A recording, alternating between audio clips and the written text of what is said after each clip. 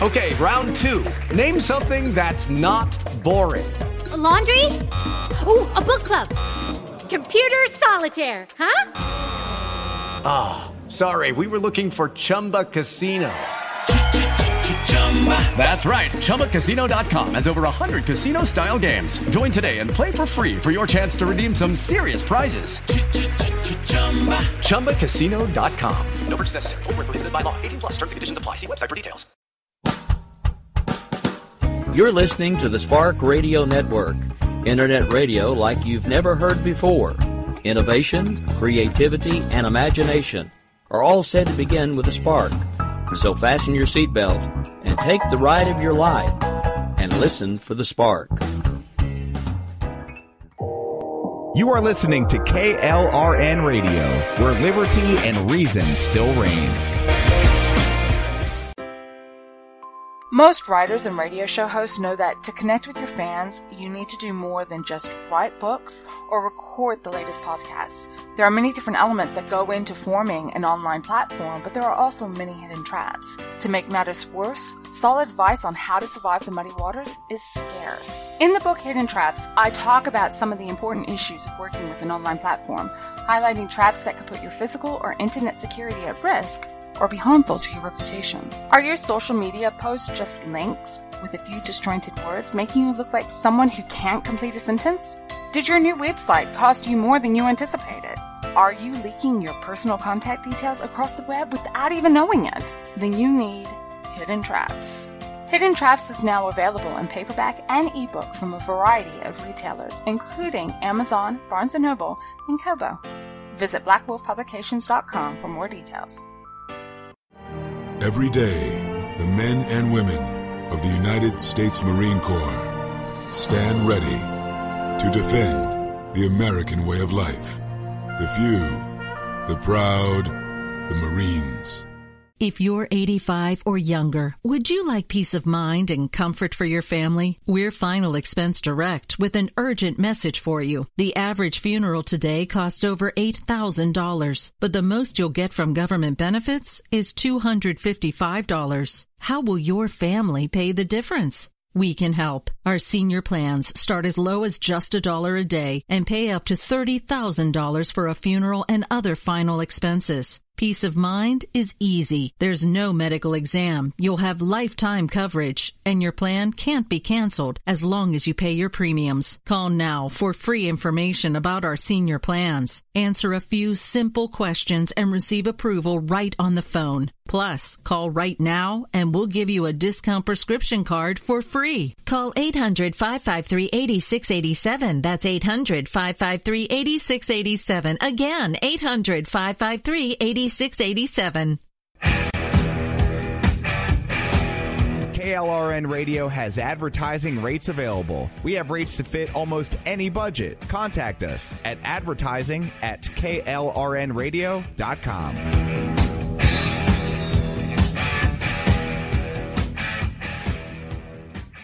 At St. Jude, a family never sees a bill at all. It's like the world has been lifted off of your shoulders. St. Jude Children's Research Hospital. Finding cures. Saving children. Learn more at stjude.org.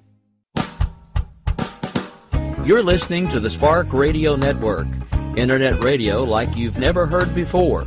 Innovation, creativity, and imagination are all said to begin with a spark. So fasten your seatbelt and take the ride of your life and listen for the spark. You are listening to KLRN Radio, where liberty and reason still reign.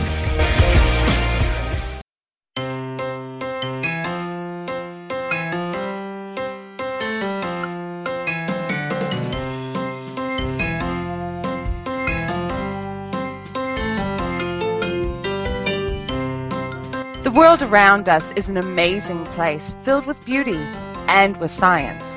But let's face it, sometimes the science can be so confusing that it takes a PhD to understand it. Well, you're in luck. I just happen to have a PhD. Come and take a seat. Perhaps I can explain the world around us in a way we all can understand. Welcome to Conversations in Science. I'm Dr. Judy L. Moore. Call me Doc. Hi, guys! am Dr. Judy Elmore, and welcome to another episode of Conversations in Science. Got temporarily tongue-tied there, and it does happen. Hey, not a problem. Meanwhile, I wanted to say welcome to all of you.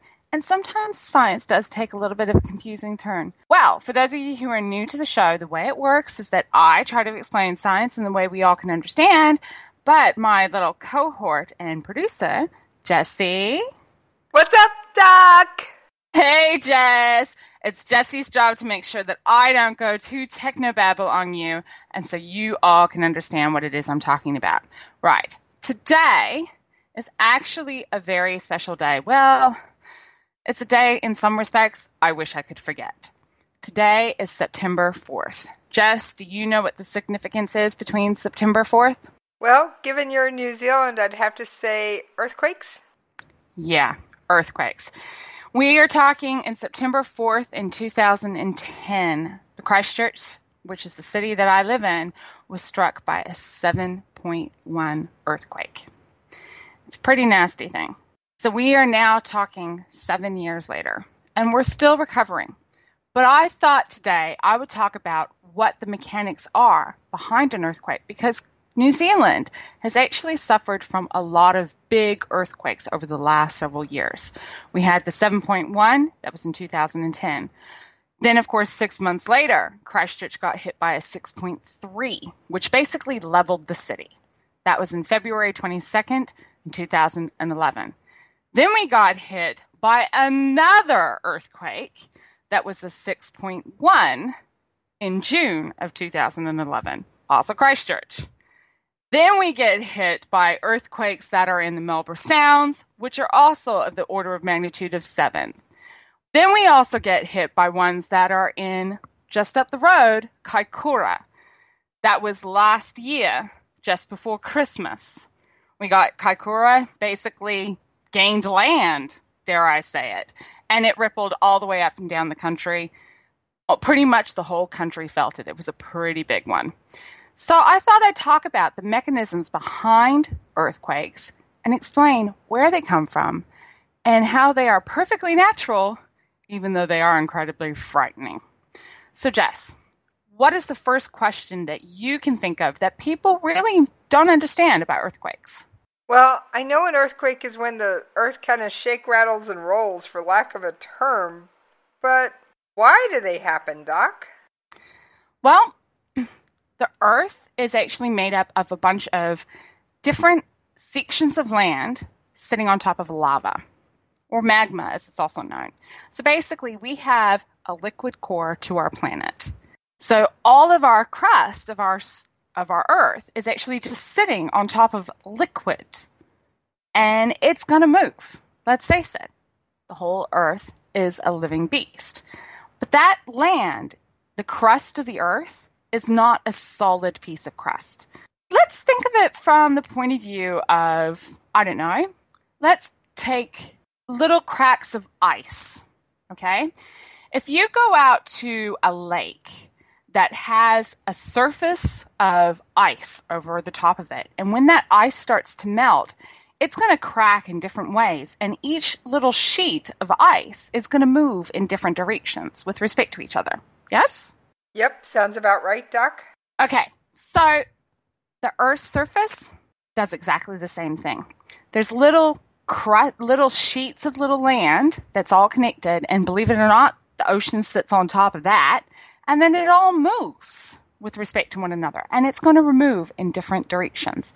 As a consequence, you're going to have different forces coming in place, and it's going to do different things every time. All right, Doc, so this is a lot less like the crust on my bread that's one big crust, and more like monkey bread where it pulls apart and you pull one piece and everything shifts. Yes, it's exactly a good analogy. Very good analogy, that one.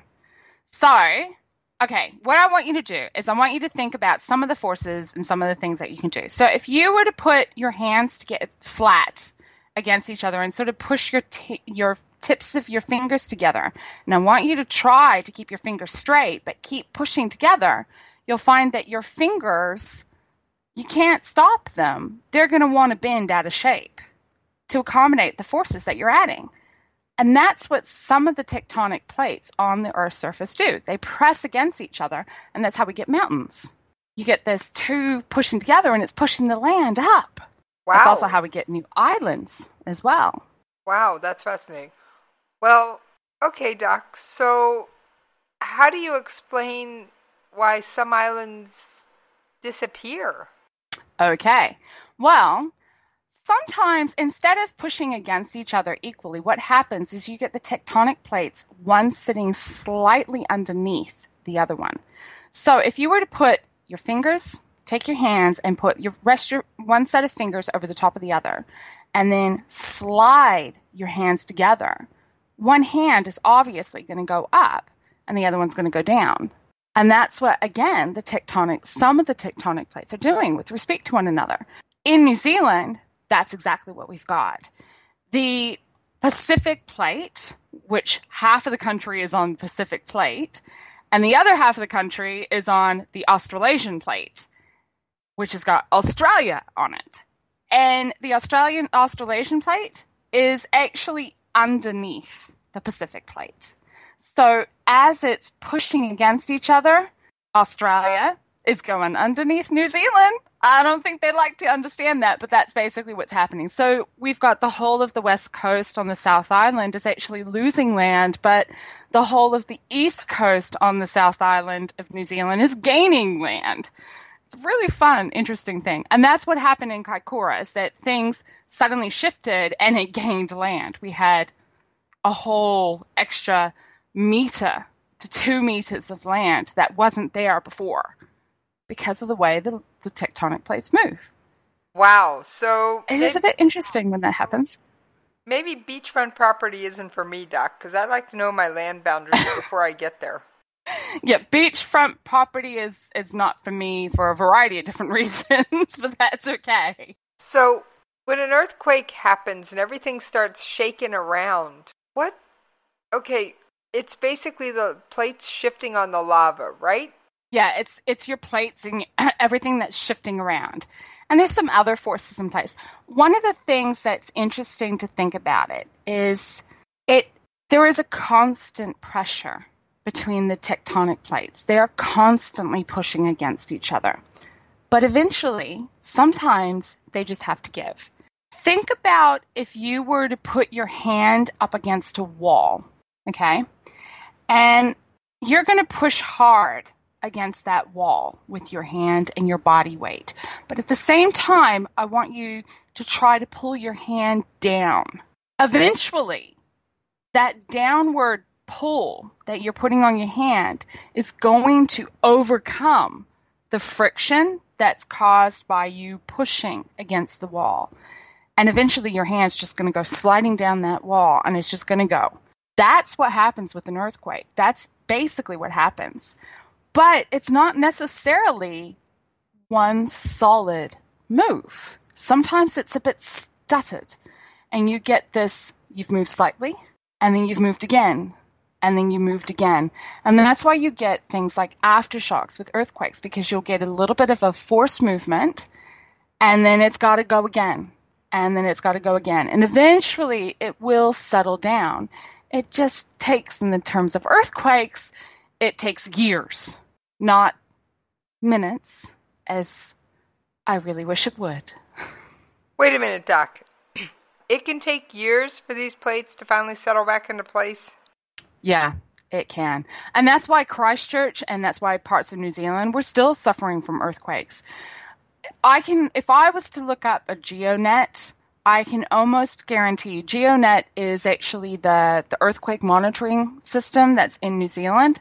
I can almost guarantee that there would have been at least another 3 or 4 earthquakes, probably in the time frame that we started talking. They're just so small that I wouldn't have noticed them. Okay, so never mind, I've become desensitized, but so not all earthquakes are huge. No. And the earth is always moving. And that's the thing. When you're starting to talk about something that's of a magnitude 2, that can feel like a bus just went down the street and it just happens to ripple. It hit the underground pipe system at the wrong angle, and you can feel it slightly shake. In fact, that's probably closer to a 3, something that's of a magnitude 3. But when you start talking about a 4, yeah, your drapes will move quite nicely, quite happily. When you're talking about a 5, not just your drapes will be moving, but pictures and everything else will be quite happily moving. And if you're not used to them, you are probably diving under the table going, what's going on? If you're used to living with them, you're more of, do I need to move? Is this going to get bigger? Do I need to worry about this or not? But it's going to quite happily shake a few things around and knock a few pictures over. A 6, yeah, your heart's going to start racing, and dare I say it, you're going to want to move. You're going to want to cover yourself because things are going to fall off that bookshelf quite happily and possibly on top of my head, which is not where I want to be. And I don't want to ever go through a 7 again. Please, no. Okay, so there are some tiny little earthquakes that we never really notice, though. I mean, I don't wish any big ones on anybody, Doc, but there are lots of little tiny ones, and they're okay. Lots and lots of little tiny ones. Yeah. The little ones, they really are. They feel like a bus has just gone down the street. That's it. And you take a step, and you're actually creating just a small little ripple effect yourself. No one's going to really notice it. It's only when they become bigger and a bit more ripply, that's when people notice it. However, there is an interesting effect that I have to admit, it wasn't until the Kaikoura quakes that I finally understood it myself. The Kaikoura quake hit last year just before Christmas, and our seismologists are all based in Wellington, which is the center of the country. And one of the scientists got on the international radio, and he said he knew straight away that it was a big quake, but it was nowhere near Wellington because of the way the quake felt. That quake, when we felt it here in Christchurch, it felt like we were on a rocky boat that just wouldn't stop rocking. If you were to take a pebble and drop it in a pond, the rippling action that you get that's really close to where you dropped it can be quite big. But the further out you go, the less of an impact they're going to have on the surroundings that are sitting there floating on the pond. So if you were to take a toy boat and put it, say, I don't know, a good foot away from where you're dropping the pebble, it's going to rock back and forth on these waves. And that's what that quake felt like. We were just rocking back and forth, and it didn't stop. But if you were to move that boat and put it very close to where you're going to drop that pebble, you're going to run the risk of that boat toppling over. It's potentially could flip. Wait a minute, So when Doc, you have an earthquake... you were rocking Yes. and you didn't stop? You stopped it felt eventually. like it didn't stop. It went for a good 30 seconds. And 30 seconds, if you were to time it, that actually is a long time. Yeah. It didn't stop. It kept going. It's just like, this boat, are we gonna get off the boat now, please? Please, pretty please. I'm sorry, I don't like boats. I'm not a fan of boats, and I really don't like them when my house turns into a boat. Coming back to the train of thought that I had, where if you to take that toy boat and put it right next to where you're dropping the pebble, you run the risk of toppling it over. That can be equated to the concept of if you are located really close to what we call the epicenter, or where the quake actually started. So if you're sitting sort of right on top of the epicenter, you could potentially topple over. You might still stay upright because you never know, that boat's may not topple. You could survive, but you are definitely going to feel that ground going out from underneath your feet. It's definitely going to go. But a bit further away out, and it just rocks back and forth. And you're just wondering who turned your bed into a boat. That's all. Is that Sounds weird, doesn't it? Is that why American geologists or seismologists say that California's, because there's a fault, the San Andreas Fault runs pretty much along the border of California, that one of these days California could actually fall into the ocean? Yeah, and the thing is as well is that is, again, it's another fault line where part of the fault or one of the fault of the plates, not part of the fault, one of the plates involved is underneath the other side. So if that fault goes, not only will the land drop off into the ocean, it will actually go underneath the bulk of the land. It's pretty scary to think about it, that's the way it could easily go. So you could easily drop instead of gaining land, where New Zealand will go the other way around. It's looking at the Pacific Plate in particular is always interesting because it's one of the largest technological plates on the Earth. It encompasses one of the largest areas. The thing that's ironic about the whole thing is that it's the Pacific Ocean. The Pacific Ocean pretty much outlines the Pacific Plate. Big area. Huge, Doc. That's huge. Now, I want to remind you of something you told me. Now, you said this off air, I'm pretty sure, but I'd have to go back, and I don't have time to dig through all the audio files to check. After the Kaikoura quake, I think it was, you told me there was going to be another quake on the other side of that plate. And sure enough, Japan got one. 6 months later, we had one in Japan. Yeah.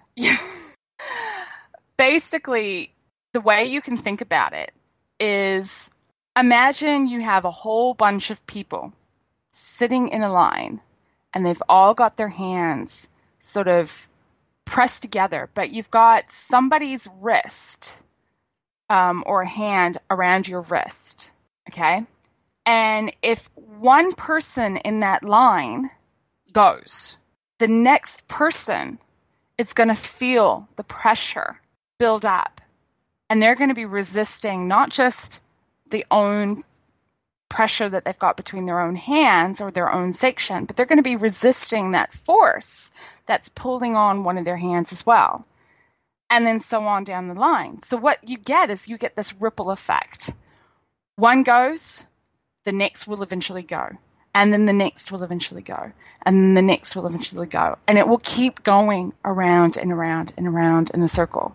It sounds quite scary from that perspective because New Zealand gets the earthquake, then Japan's going to get it. Then California is going to get it. And then it's going to eventually come back to New Zealand, and New Zealand's going to get another one. And then Japan's going to get another one. And then California, and then so on and so on. And it's just going to keep going around and around and around in a circle. And it's because we're all on the Pacific Plate. We all sit there in parts of the Pacific Plate. Okay. It's scary. Another question for you, Doc. Yes? We know this much about earthquakes. How come they can't predict them like they can hurricanes? This is the thing, and this is why New Zealand was like, it was a seismologist's candy shop when the September 4th quake hit. It was because it was a fault line that no one knew existed. In New Zealand, we have the Alpine Fault, and that goes right along the Southern Alps of New Zealand. It is one of the biggest faults. It equates to the San Andreas Fault. It is a huge thing. And when it goes, if it finally goes, trust me, I'll know, and I'll be hoping and praying, and I'll be, yeah. But there are other little tiny faults and other little sections that happen. It's a bit like a braided river, actually. You'll have the main delta that's associated with that river, but you might have little fingers that go off in little directions. And sometimes with that braided river, you'll get new fingers that show up that you didn't know they would follow. It's exactly the same thing with an earthquake. It's a different force. It's a different thing involved. You'll have things that you know about, and then you'll have little fingers that you didn't know about that suddenly go off. And that's why we can't predict it, because we don't know when these things are going to go. And the thing that's interesting about it is that when you're looking at how the land has moved, you can predict an era So you can say with a reasonable certainty that a certain fault line goes and it gives way every 400 years. But your margin of error on that 400 years might be 50 years. So you don't know if it's going to be 450 years between the previous incident and this one, and the new one coming, or if it's going to be 350 years. You don't know. And that is that's 100 years difference if that's your margin of error. How do you predict that? How do you narrow down 100 years down to this day? It can't be done. I think I get it now, Doc, because, I remember you saying that, and sure enough, I kept my eye on the news, and Japan did get one, and then California, and I was just like, wait a minute, Doc was right. You can look at, and what it is with that instance is that you can watch, from experience, you can see it, the tectonic movement, and this is going to be the pattern, and you can recognize that pattern. And that's basically, in the end, what seismologists actually have to do when they're predicting these things, is they go through and say, well, we're getting these sort of stresses and these sort of measurements and this sort of buildup, which is indicating this factor, this event, and these things. And they can make intellectual guesses as to what's going to happen. And when I said that you're probably going to get something in Japan and then followed by California, that was basically what I was doing, is I was using intellectual guesses. I was taking factors that I knew about and piecing it together, going, probably. It's hard to explain. I know. It's really hard to explain. Now, when we were prepping for this show, I went out and we talked about the sound of an earthquake, and you said you couldn't describe it. So I went out and found an audio file that you said really does sound like an earthquake. Oh, gosh. What are you going to play for me now? Okay. An earthquake, Doc.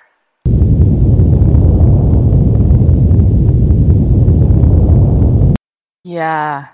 Yeah, it's hard to explain that sound, isn't it? It's a deep rumbling. It is hard sound. It's that roar. Yeah. It's a roar, it's a rumble, and the trees actually do. Because I've been in a forest area when one of the quakes hit, and trees actually do scream. I never thought trees would scream like that. It was weird. Yeah, my science brain went, whoa, what's going on here? And I think it's just the way the ground just wants to creak and groan against each other, that it just adds it. And because it's got to dissipate, that wave has got to dissipate in one way or another. And energy, when it gets released, tends to get released in multiple forms. Sound is one of them. And so that's what we hear. Okay, I can understand that energy can be released as sound. Trust me, I deal with all kinds of sounds. Okay. Is there any other questions that we need to be looking at very quickly, Jess? Because I think we're coming to the end of this episode. Anything else that I haven't explained that really should be explained? I think you covered the basics, because this isn't our first show on earthquakes, Doc. No, it's not. We did Mother Earth just fart? Yep, and you did that one live. Yeah, that was my way of coping with the Kaikoura quake, because I was rattled. I was seriously rattled. Yeah, no. And this probably won't be our last one that we do on earthquakes, because every so often, we get another one. And I've got to explain those forces just so I can survive and keep my mental capacity going. Well, okay, I'm always Jess. Here for you, Doc. Okay, Jess. So if there are no other questions, I think call this one done. Well, that brings us to an end of another Conversations in Science. If you have any questions about science and about some of the world around us, feel free to drop me a line. I'm on Twitter, and you can find me at Judy L. Moore, or you can look me up on Facebook, Judy L. Moore, or you can drop me a line on my personal website, judylmoore.com. I think you're seeing the pattern here. Then, of course, if you are interested in some of the other projects I do, which is the writing and editing, feel free to check me out on blackwolfeditorial.com. But then, of course, don't forget, if you are wanting more information about the science, you can also contact us at the station with the email of science@klrnradio.com. Then, of course, there's my cohort that keeps going through and popping up. You mean me, Doc? Well, for anybody who wants to track me down, you can find me on Twitter at Jessie's POV. And you can also drop me a line at the station at jessiespov@klrnradio.com. Bye, guys. Bye. Okay, round 2. Name something that's not boring. A laundry? Ooh, a book club. Computer solitaire, huh? Ah, sorry, we were looking for Chumba Casino. That's right. ChumbaCasino.com has over 100 casino-style games. Join today and play for free for your chance to redeem some serious prizes. ChumbaCasino.com. No purchase necessary. Void where prohibited by law. 18+ terms and conditions apply. See website for details.